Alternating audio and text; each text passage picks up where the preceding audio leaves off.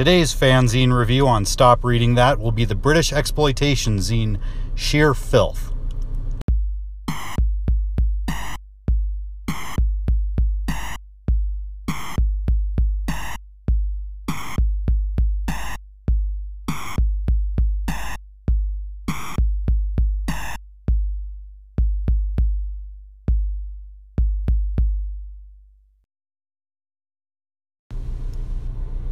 Hey friends, welcome back to Stop Reading That. I took a couple days off and I really missed doing this, so I'm back. Today's review is going to be on the late 80s, early 90s fanzine Sheer Filth, and I'll get to that in a bit. It's going to be a short review. The short version of the review is pretty good, check it out, not safe for work. But today I was reading an old Kiwi Farms post, or an old Kiwi Farms thread on Kevin Allred. And if you don't remember who Kevin Allred is, he's the guy in 2016, right after the election, who made some crack on Twitter about how he was going to run down Trump supporters with his car. And it turned out, quite naturally, that he was an adjunct lecturer at Rutgers who taught a class on Beyonce studies. And what made this guy notable was not that he said something stupid on Twitter, because people do that all the time. I do it all the time. But that after getting visited by the cops for making a terrorist threat, he did not quit. He kept tweeting and he kept putting up articles on Medium about this, and he was threatening to sue the university because they were going to not renew his contract. And the Kiwi Farms thread is like 90 pages long. You can check it out for yourself. I'll link it. But the point being, a normal person, upon saying something stupid on Twitter and being visited by the police, would say, maybe this was not my finest hour. Maybe I should relax and get off Twitter for a few days and just kind of chill about this whole election thing. But no, of course, there was a big conspiracy against our buddy Kevin, and he was just trying to create a teachable moment for his Beyonce studies class. And I found it to be an interesting parallel to this Kino Jimenez jackass who apparently was arrested today. This is the guy in Texas who stole some kid's Trump hat and threw a drink in his face, and it was all caught on camera, of course. And people looked into this guy's background, and found that he had 4 or 5 DUIs, and he had a possession rap, and it was like a breaking and entering into a car. And so, of course, he would commit a crime on camera. And you've probably seen this thing, but the guy knew he was being videotaped. The parallel being, once again, that when a normal person gets a DUI, that person says, maybe I shouldn't do that from now on. And perhaps after all of the chances that I have had in life, I might not want to do something on camera that makes my employer look bad. Because this guy worked at some bar, he had a part-time job, and when you have a petty but lengthy rap sheet, that little part-time job is kinda all you have. And the good Lord has given you the opportunity to clean your ass up and do the right thing and maybe move up in this bar and maybe become something. But no, you gotta go and do something stupid and get fired from your job. And what do you want to bet that even today, this guy blames Republicans and Trump supporters and white people for the fact that his life sucks? And it's really funny to me how these two people, who are completely different and yet remarkably similar, just provide a lesson into how a person can wind up in prison for life. Because it's usually not that first DUI or that first ill-thought-out Twitter comment that lands you in the clink forever. It's just this general attitude that your shit doesn't stink and the entire world is against you. And speaking of shit, There used to be a blogger named Dennis the Peasant, named after the Monty Python character. And Dennis the Peasant had this whole theory on how somebody becomes famous on the internet. Now, the first way that somebody becomes famous on the internet is by knowing a lot about something. Especially something that not everyone is talking about. The second and much easier way to become famous on the internet is to find one or two groups of people that you absolutely hate and just make everything about those people. Just consider some of the people who are really well known on the internet and take your pick as to which group that person falls into. On occasion, they actually fall into both. But the reason I give that little setup is because, there was a story a few days ago about a 20-pound bag of human shit on the sidewalk in San Francisco. And our buddy Sean King, who is by now an American treasure, our friend Talcum X, our friend Albino Sharpton, our friend Martin Luther Cream, felt it necessary to get on Twitter and say the following. I've noticed that it's only white Americans who complain about the fecal matter on the streets of San Francisco. White entitlement issues again.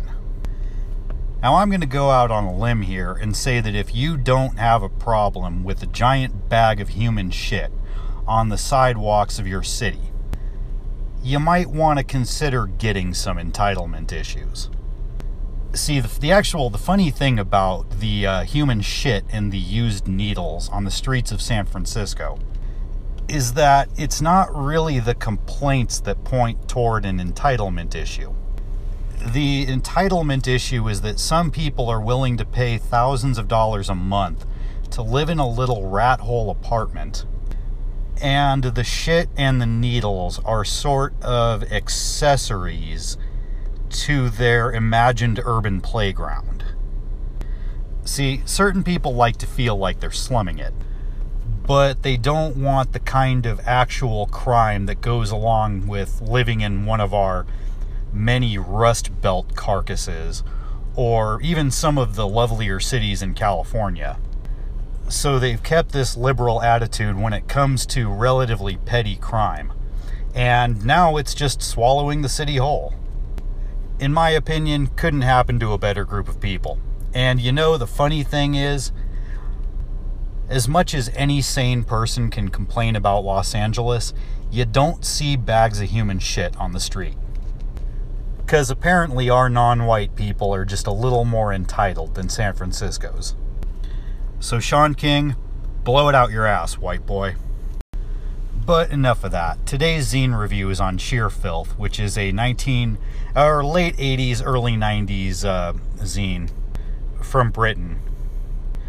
And it's kind of a good setup for something I'm going to be doing soon, which is a review of the book Shock Value by John Waters. In fact, Sheer Filth has a picture of Divine on the second page of the first issue. But I'm going to just get to the first thing here, which is that Sheer Filth, issue 1, starts with a really nice, clear, concise mission statement. It says, "Greetings and welcome. The aim of Sheer Filth is to give fans of exploitation films a chance to read about the kind of movies that usually get swept aside by most other magazines. If you're the kind of person who has wet dreams about A Room with a View, takes the Oscars seriously, and approves of the comments of Barry Norman, then you're in the wrong place. On the other hand, if you love the kind of films that get exposed in the Sunday papers, then read on. Sheer Filth is about Italian cannibals, women in prison, sex-crazed Nazis, mondo madness, big boob fetishes, indescribable weirdness, trash, art, and more. Stay tuned to this channel." And thank you, Sheer Filth, for letting me know what I am getting into on page 1. And just so you get an idea of the kind of movie that Sheer Filth trades in, I will read you a good part of the review for a movie called Hellhole, which is a women in prison movie. says a corrupt bigwig gets the daughter of a woman he's ordered killed, institutionalized. Still with me? Unfortunately, the place is run by Mary Warrenoff, who is into chemical lobotomy experiments in a big way. What's more, the killer is working in the damn place too. All the women in prison standbys are here. Shower fights, drug abuse, rape, lesbianism, etc. All done in a totally OTT manner. I don't know what that means, but maybe you do. Apparently the heroine is played by one of the stars of some soap opera, but I wouldn't know. That right there is the kind of review I like to read. It lets me know what the movie's about. I get a pretty good idea of whether or not I'd like to see it. Personally, I wouldn't. And at the same time, I get the zine's personal touch. Supposedly, she's the star of some soap opera, but I wouldn't know. On the same page, we get reviews of a movie called The Sexy Secrets of the Kissogram Girls, and one of the more mainstream movies that you find in sheer filth, Death Wish 3. And to give you a short review, or a short version of their review of Death Wish 3, it's crap, but they like it because it's crap. The first issue reviews some other movies you'd probably know. It has April Fool's Day, Friday the 13th Part 6, and a surprisingly negative review of Evil Dead 2, which the reviewer thinks has a few too many laughs and not enough horror. It's got a review of an Italian horror movie, of which the title best translates to mutant sexual behavior, and it's got a review of Russ Meyer's Super Vixens. Now, the first issue is really short, but one thing that I really like about Sheer Filth is that as the issues go on, the thing gets bigger, but the quality also increases. The scope of the thing gets a little wider so that by the second issue you have not just movies, but you've got a clip of an interview with Rocky Erickson of the 13th Floor Elevators. That is really weird. And you have the standard letters section, you have the fanzine guide, and you even have classifieds. Now, unfortunately, I'm missing a number of issues, but by issue number 8, you've branched out all the way into sort of older porno movies. You've got a review of Big Top Pee-wee, which I just find so strangely appropriate. You've got a very nice write-up on the band Coil, so there's an interesting Throbbing Gristle connection right there. And by the time you get into issue 9, you've even got a review of a book of poetry by Mark Allman from Soft Cell, who I freaking love. And Henry Rollins, who I don't really care about, but that's beside the point. Now, Sheer Filth does begin to rely overmuch on porn, and I know I normally complain about that, but it really kind of feels natural as far as the progression of this zine goes. It doesn't really feel as out of place as it does in other zines. And as far as the review goes, this one is definitely not safe for work. I've already mentioned that. And I think it should be obvious that this is not something you want to open up at the office. The thing is actually quite funny, and I didn't get too into this. I didn't want to read too much from it this time, because I think you're better off checking it out for yourself. And if you're into this kind of wide genre of garbage film that is mostly not meant for kids, I would say you could do a lot worse than Sheer Filth. If you're a Gen Xer like me, it might be good for a nostalgia trip. And if you're younger, you can laugh at what us old people were into back in the 90s.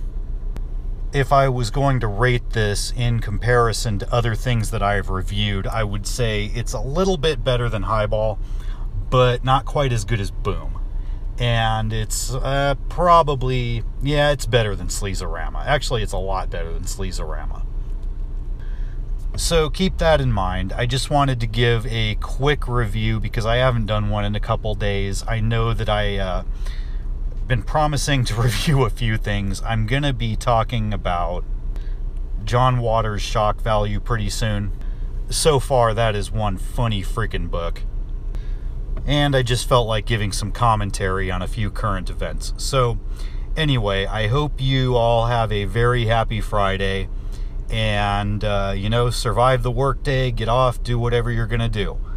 I will talk to you soon. Signing off, goodbye.